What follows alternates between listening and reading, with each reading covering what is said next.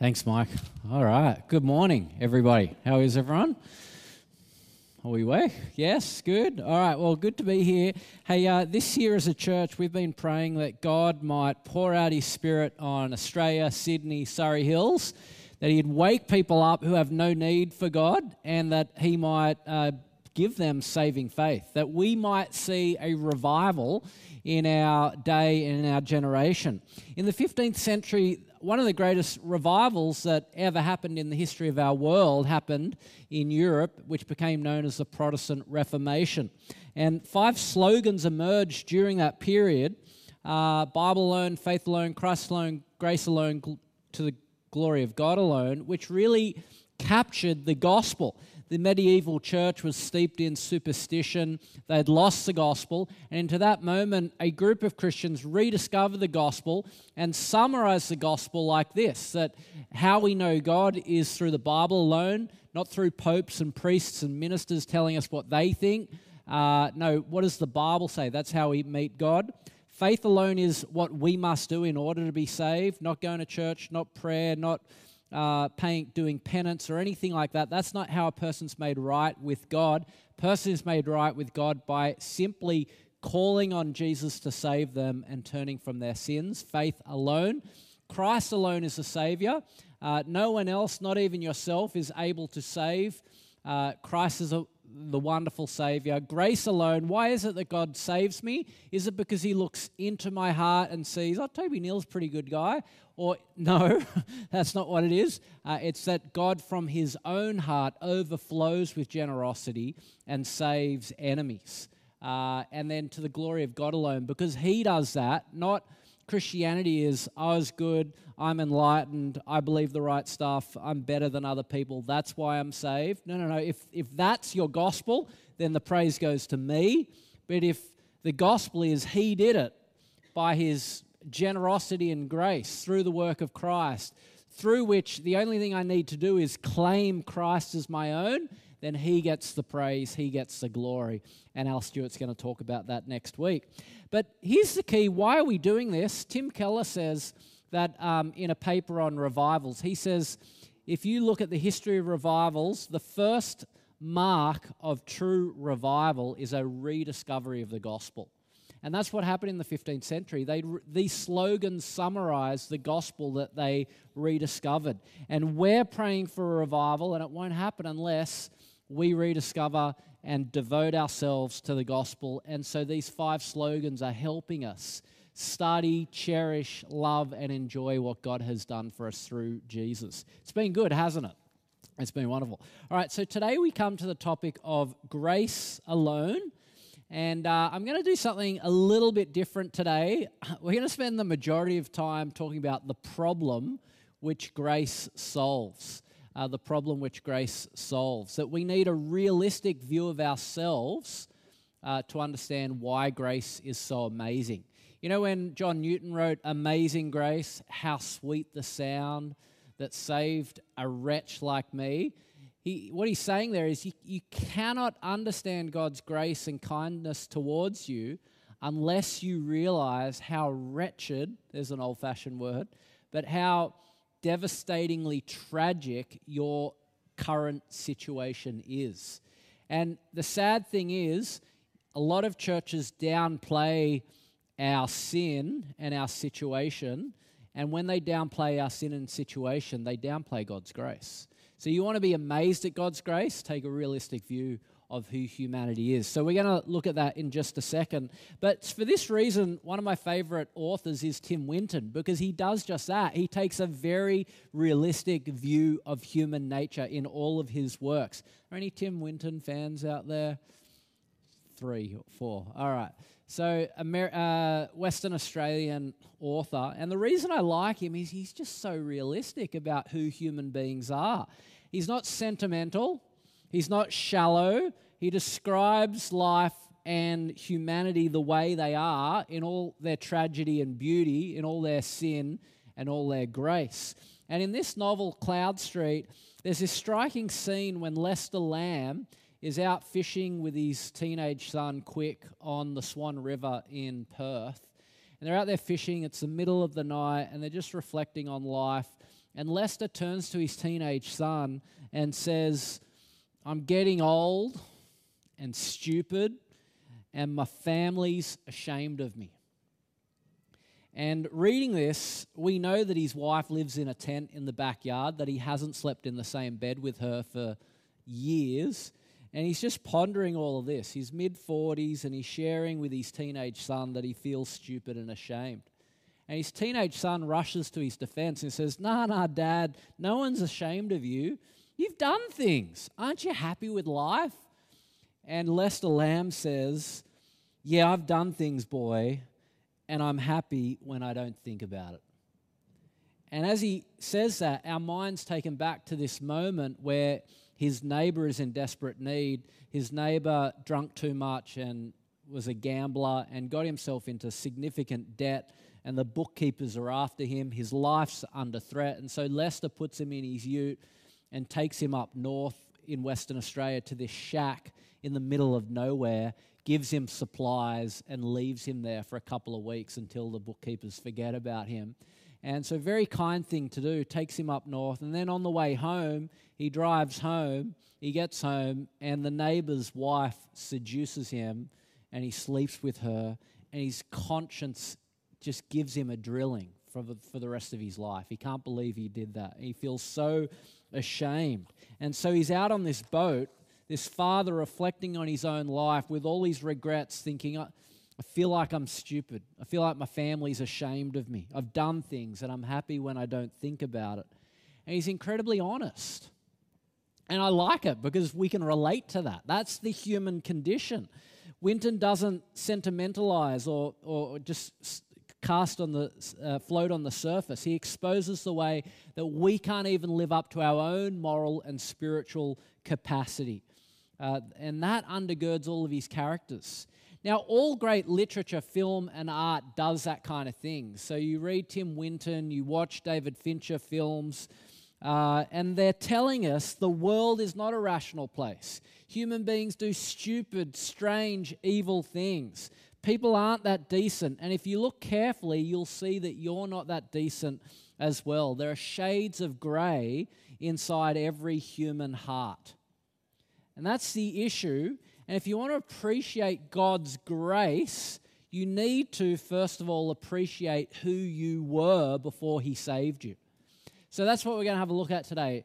What were we before God rescued us and saved us? Secondly, what did God do? And thirdly, why did He do it? Answer, grace. But in order to appreciate grace, you've got to really plumb the depths of who we were. Because if we were nice people and God saved us, He's pretty, good on Him. But if we were His enemies and He saved us, wow, that would be amazing. So we're going to plumb the depths of the human condition. First of all, what we were. And I'm going to spend my longest time on this. Tim Keller says, we all like the idea of God being gracious, that He's forgiving, that He's kind towards us. But God's grace implies we have a problem. And so the problem's in verse 1 to 3. You got a Bible? Open up Ephesians chapter 2. Remember, it's BYO Bible Month, and it'll be great to bring a Bible. But this is what Ephesians 2 says. As for you, you were, so notice the tense here, he's writing to a Christian church. He's not telling them what they are right now. He's telling them what they were before Jesus saved them. As for you, you were dead in your transgressions and sins in which you used to live when you followed the ways of this world and the ruler of the kingdom of the air, the spirit who's now at work in those who are disobedient. All of us also lived among them at one time, gratifying the cravings of our flesh, following its desires and thoughts. Like the rest, we were by nature deserving of wrath. So if the grace of God is like a diamond, verses 1 to 3 is like a black velvet cloth that you put the diamond on to see it sparkle brightly. So you ready to go into the blackness? 3 problems we're told here about human beings: that we were dead, that we were enslaved, and that we were condemned before Jesus saved us. Dead, condemned, enslaved. That's where he starts. As for you, you were dead. Now that's the Bible's description of everyone in our world today without Jesus. Dead. They may look like they're living a wonderful life. They may feel like they're living life to the full. But the Bible says, disconnected from the God who made them, they are living a life of spiritual death. Death is their true position. Philip Jensen uses the language of cut flowers. So, you cut some flowers, put them in a vase. They may look beautiful. They may start, the flowers themselves might start to bloom, but the flowers, once you've cut them, are dead. And just wait some time, the flowers will wilt, the petals will fall, the water it's in will start to stink. And just like that, human beings, we are like cut flowers. Some of you, you're young, you're beautiful, very attractive Sydney-siders, but the Bible's description of us is we've cut ourselves off from God, the life source, and we are like flowers in a vase. For a moment, we bloom, and then slowly we decay. Spiritually, human beings, the people of Sydney without Christ, they may look handsome, they may look full of energy, but the Bible's description is they are spiritually dead because they don't know God. That's the first picture of who we are. Dead. Secondly, enslaved. And verses 2 to 3, we're led into this enslavement that we experience to three things: the world, the devil, and our flesh. First, the world, we're enslaved.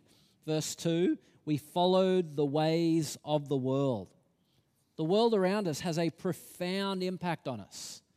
The world keeps whispering, saying things. It gives us a way of looking at things which is contrary to the way God sees things.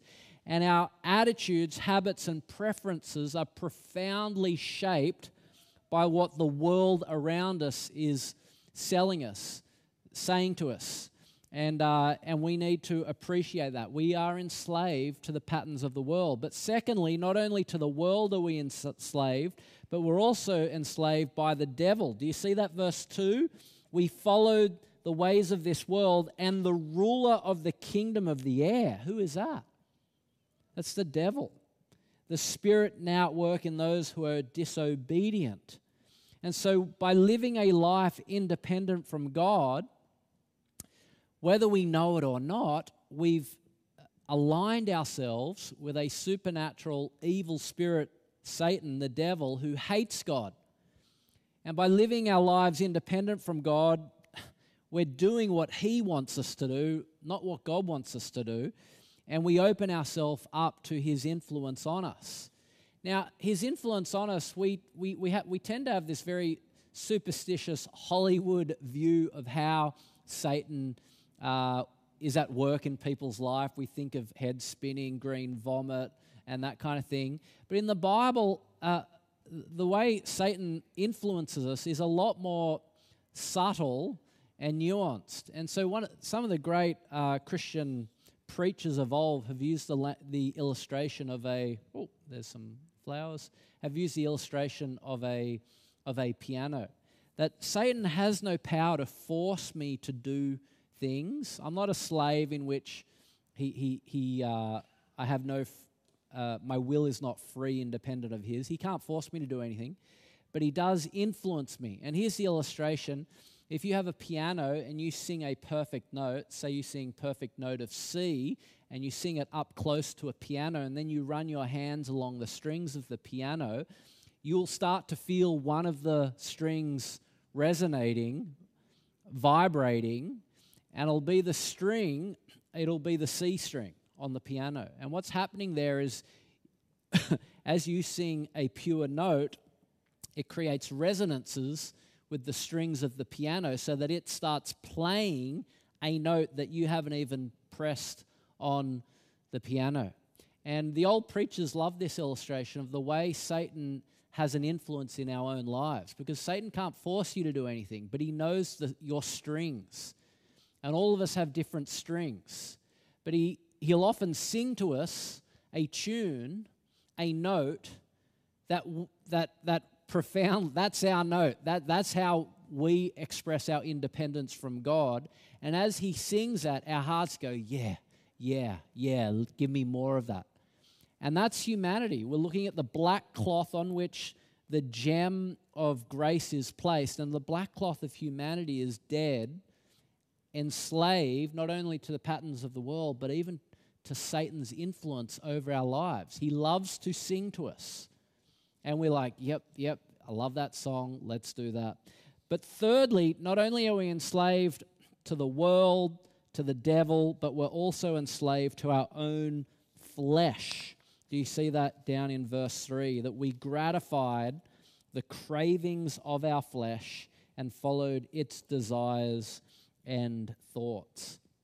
Now, the flesh here is not merely the body, it's the human person without God in their life. It's the natural human condition.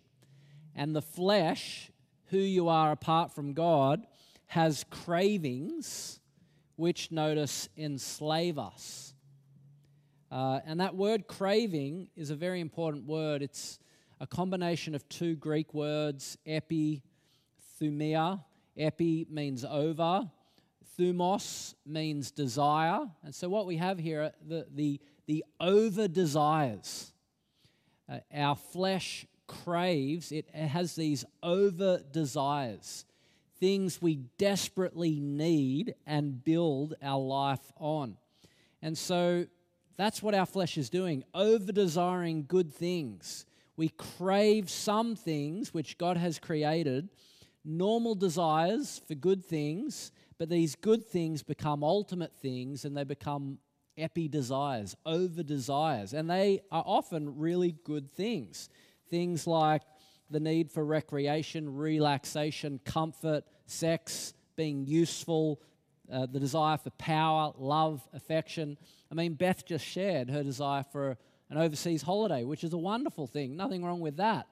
But when it becomes the ultimate thing in your life so that you're not able to fulfill the good things God's called you to do, it stops being a healthy, God-given desire and starts being an ultimate controlling desire.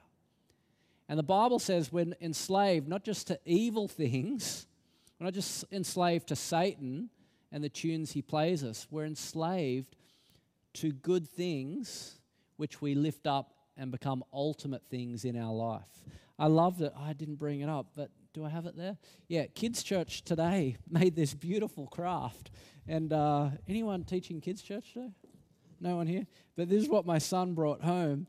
And he's like, so here are idols, all classic idols. What's that? Buddha, Baal, Ashtoreth, something like that. And they had to write down other things which, look at this, get in the way of God. Isn't that beautiful? And so there are these things which hang over our lives which get in the way of God. iPad, what did my son draw? His Nintendo, the TV, right? They get in the way. You know, that's a beautiful picture. So that's what we're talking about here. These nothing wrong with Nintendos, iPads, whatever. But when they get in the way of God. Let me give you an example of this.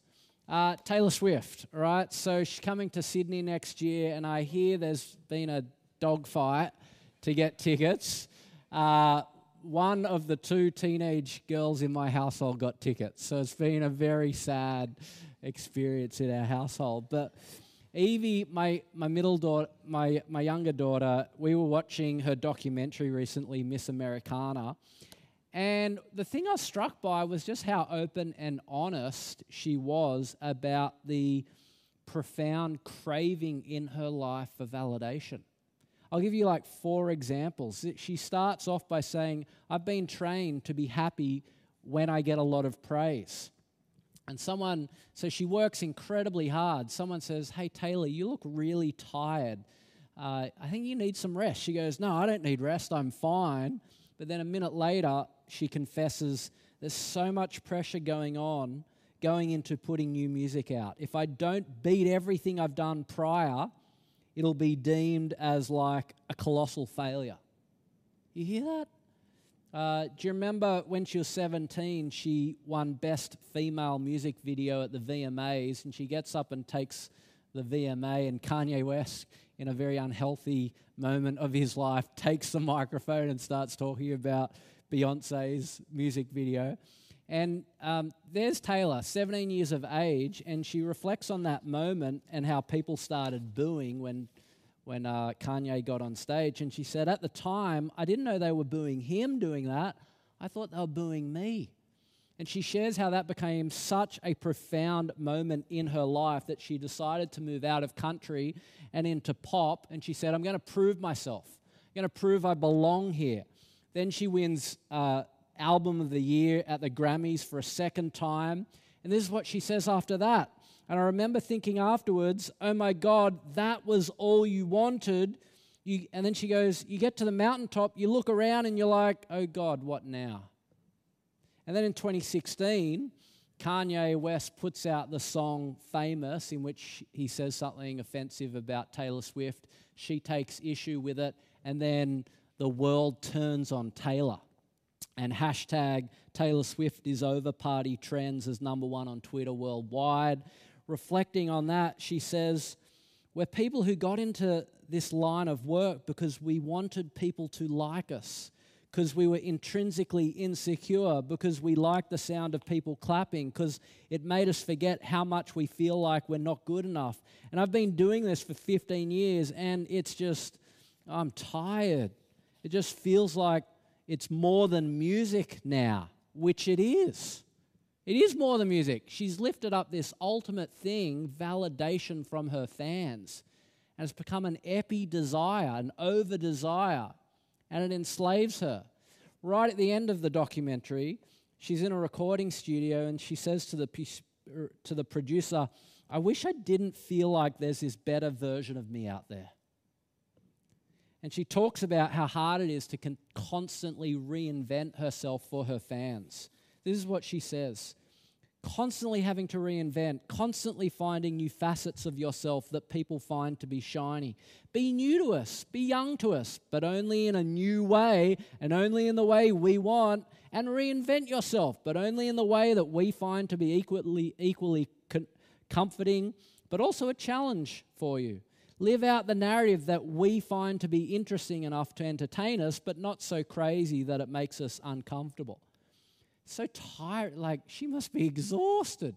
Now here's the thing, she's not exceptional in her yearning for approval. This is what all of us experience, and like her, when we live for approval, it becomes a cruel master.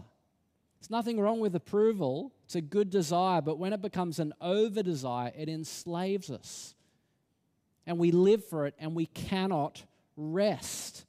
And we're never assured that we're enough. And you just see that playing out in this documentary. It's absolutely tragic. So there's the 3 enslavements that humanity have. We're sick. We're not sick. We're dead in sin. And not just dead, we're enslaved to the world, the flesh, and the devil. And because of that, finally, we're under God's judgment. Look down at verse 3. Like the rest, we were by nature deserving of God's wrath.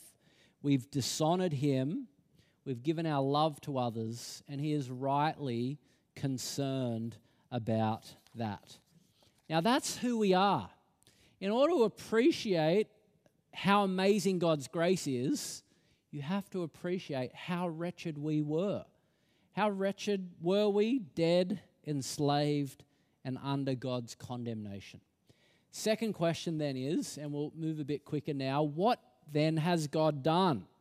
And look down at verse 4 to 7, because here's the incredible generosity of God. Verse 4, but because of his great love for us, God, who is rich in mercy, made us alive with Christ, even when we were dead in transgressions. It is by grace you've been saved. And God raised us up with Christ, seated us with him in the heavenly realms in Christ Jesus, in order that in the coming ages he might show the incomparable wealth of his grace expressed in his kindness to us in Christ Jesus. So what has God done? He has taken the initiative. We were dead. He's made us alive. We were enslaved. He seated us in heaven. We were condemned. He's raised us up and received us into his presence. Just reflect on each one of those things. So we were dead. He made us alive in Christ. Notice not in the middle of getting our lives back together. It's not like while we were seeking after God, God made us alive. While I was dead on the bottom of the ocean, unable to save myself, he made me alive. That's what he's done. Secondly, when I was enslaved, he seated us in heaven. So he's raised us up, seated us in heaven. Heaven is now where you are located as a Christian. Physically, Surrey Hills. Spiritually, you're in heaven right now because you've been united to Christ. And where is Christ? He's in heaven. And if you're seated in heaven, what do you think you're seated on? You're seated on a throne. What does that mean? Power, authority, freedom. And so you've been raised and seated in heaven. That's where you are. You're reigning with Christ. No longer a slave to sin and Satan and the world, but you've been set free to live for God, to love God, to serve Christ. And now you're a person who can say, your love is better than life. See, that's a Christian. Christian is someone who's able to say, Psalm 63, God, your love is better than life. That's when you know God's made you alive. Because if you are able to say, hey, even when my investments, when they've crashed, doesn't matter because God's love is better than life. That's when you know you're free, right? Or when you lose your job and you're able to say, hey, it doesn't ultimately matter. I feel this, but it doesn't ultimately matter because his love is better than life. Or when you've lost a relationship, you're able to say, you know what, this pains me, but it doesn't matter because his love is better than life. That's a sign you've been made alive. You go from being under the power of the cravings of the flesh to be set free, to live for God. And you don't have these over desires that enslave and control you anymore because the love of God is better than life. And notice the third thing he did, not only were we dead, he made us alive, we were enslaved, he seated us in heaven, but thirdly, we were condemned and he's raised us up to where? He's raised us to heaven, into the presence of God, not for condemnation, but for the favor, the love, the commendation of God. He's looking at you with delight. And so this is what God has done. This is what Christ has done. You were dead, he's made you alive. You were enslaved, he set you free. And you were condemned, and you've been received into the very presence of God. That is what he has done. Yeah. Thirdly and finally, why has he done all of this? Is it because he looks down on our world and he sees in the heart of Toby Neal that although he's messed up a whole bunch of things and he falls short of a bunch of things, that ultimately, actually deep down, no, he's a good person, I ought to save him? Is that what he sees? That's not what he sees. The black cloth is Toby was dead, enslaved, condemned, deserving of none of God's favor.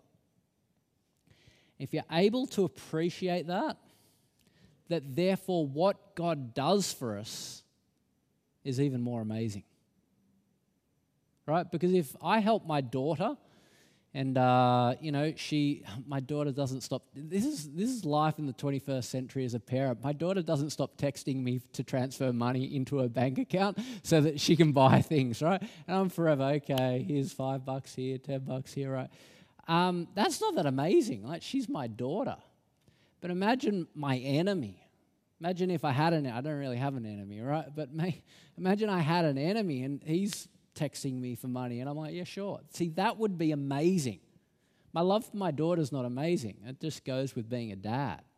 But love for an enemy, that would be truly amazing. So you've got to appreciate Why did God do this? Not because he looked down and saw something in my heart. It's because, and if it's not in my heart, then it must be in his heart. What is in the heart of God that makes him send his son into the world to bear our sin, die, to save us? What must be in it is endless generosity. And that's what we read in verse 7. He did all of this in order that in the coming ages he might show the incomparable riches of his grace. There is no other person in the history of the world who has shown grace to undeserving people like this. It's incomparable. Expressed in his kindness to us in Christ Jesus. That's code word for how is God's grace shown? By giving his beloved only son to die in our place for us. I would never, ever, in a million years, ever let my son die for you guys, right? There's no way, right? I wouldn't do it. But that's because I don't love you, right? But God, in his great love, graciously sends his son, who doesn't at all deserve what happened to him, to die for us so that we might experience what we don't deserve, to be accepted by God. 4 verse 8, it is by grace you have been saved, not by works. That's the key thing. Nothing in my life deserves this whatsoever. See, what is grace? Grace is a particular kind of love. Grace is when you love the undeserving. And that's God's love. That's why you've got to get the black cloth in order to see the diamond. If you put the diamond on a white piece of paper, oh yeah, we're all basically naturally good. We're all kind of white, clean, okay. You don't see the sparkle of the diamond. But why God's grace is so amazing is because I was so wretched. We love to talk about God's love, and I think that's because love is often shown to people when you pity them. So, right, if a friend's mum dies, you buy them flowers. That was a loving thing to do. If a friend loses their job, you take them out for lunch. You're loving them. You're showing them love. And I think we love to think about God's love for us all, God's love for us, because we pity ourselves and we think, oh, He just pities us. And that's what, no. You've got to understand this word grace. Grace is love for people who do not deserve it. That we've become God's enemies, and yet still in the incredible generosity of his kindness, he saves his enemies, those enslaved, dead, and condemned. Grace means not only showing love and doing good to someone who you don't owe it to, but it's showing love and doing good to someone who you owe the opposite to. And that's what God owed us. The wages of sin is death, and yet instead of death, he gives us life because of what his son did for us. Before I wrap up, 2 mistakes we make. Let me just do one mistake we make with this idea of grace. The Roman Catholic view of God's grace is like Red Bull. You jump out of a plane without a parachute, and but if you drink Red Bull, it gives you wings, right? Yes, no, you know what I'm talking about? Yes, okay, cool. So God's grace is a little bit like Red Bull, and the idea is when you get baptized, the Red Bull will give you wings. You can sin away the Red Bull and start to run out and plummet to death and hell. But the Roman Catholic view is, no, if you do penance, if you seek indulgence, if you receive the sacraments, baptism, the Lord's Supper, then you get more grace into you. It's like Red Bull. And on the last day, you'll be saved by your own cooperation with God's Red Bull. He gives you the Red Bull, and you use it to fly. If you fall, you can do penance, you can replenish this grace, and that's the Roman Catholic view of grace. But the Bible teaches something very different to that. Grace is not a substance that you can kind of get or lose. Grace is a person. It's a way a person relates to you when you are undeserving, and yet he still shows you his kindness. Grace is the person Jesus Christ. It's the way he relates to us. There's no thing that Jesus takes from himself and gives to us, the thing God gives you is Christ. And that is generous. You don't deserve it. And that's what grace is. Let me finish with a story which I found quite helpful. It's one of those old preacher's stories. It's about a Tsar in Russia who has a friend who's dying, and his wife's already died, and he has a young boy, 8 years of age, and he comes to the Tsar and says, "Tsar, I'm about to die. Would you look after my son after my death?" And the Tsar says, "Of course, friend, I'll do anything." And the father dies. The Tsar brings this boy into his family, raises him as his own, adopts him, lavishes him with wealth and every privilege. The boy ends up growing up and becoming a soldier, a captain in his army, but he really struggles with alcohol, really struggles with gambling, and ends up amassing all of these gambling debts, so much so that he starts embezzling money from the Tsar himself in order to pay off the debts. So he starts wronging the Tsar who's always looked after him. Anyway, there's this moment in his life where he realizes just how much his sins are catching up to him, and he can't hide it anymore, and it's going to come out publicly, and he decides to go into his tent and commit suicide. He gets the gun, puts it on the table, and he starts drinking in order to mount the courage to kill himself. But he drinks so much that he passes out before being able to kill himself. And anyway, that night, the Tsar decides to take a walk through camp. He dresses up as one of just the basic soldiers, and he walks around to get a view of the morale of the camp. And he finally comes to the tent this adopted son was in, and he walks in and he sees all of the debts, all of the embezzlement, all of the way he's taken his own money and spent it on his own gambling addiction. And in that moment, he could have called the jailers in to lock him away, but instead of that, he writes a note for the young man and leaves. And in the morning, the young man wakes up, looks down, and there's a note from the Tsar saying, "From my own personal wealth, I'll make good this debt. I'm good for this entire debt. Signed, the Tsar." And in that moment, this young man realizes the Tsar's seen everything shameful about me, and yet he still loved me. I don't deserve that love. I've wronged him, yeah? And yet he's shown me such incredible grace. That's a Christian. God creates us. We owe him everything, yet we've rejected him. We've lived independent from him, and yet moved by love and compassion for us, though we don't deserve it, sends his son into the world to bear our sins in himself on the cross that we might be made right with him. And he does that. He pays the debt. And in that moment, we realize how precious we must be to him. Despite being enslaved, condemned, and dead, he still graciously loves us. Not because we're lovely, not because we're lovable, but because he is rich in love. And when we realize how precious we are to him, he starts being precious to us. See, grace motivates all of the Christian life. In light of all of that, how ought we to live? Let me leave you with these verses. Verse 8, 9, and 10. "For it is by grace you've been saved through faith. This isn't from yourselves. It's the gift of God, not by works, so that no one can boast, for we are God's handiwork, recreated in Christ Jesus to do good works, which God prepared in advance for us to do." We live now for his glory and his honor because of how he has shown grace to us. More of that next week. Let's pray. Heavenly Father, we give you so much thanks for your incomparable grace. No one else has loved their enemies the way you have loved us. We struggle to appreciate just how black the cloth of our helpless, hopelessness was.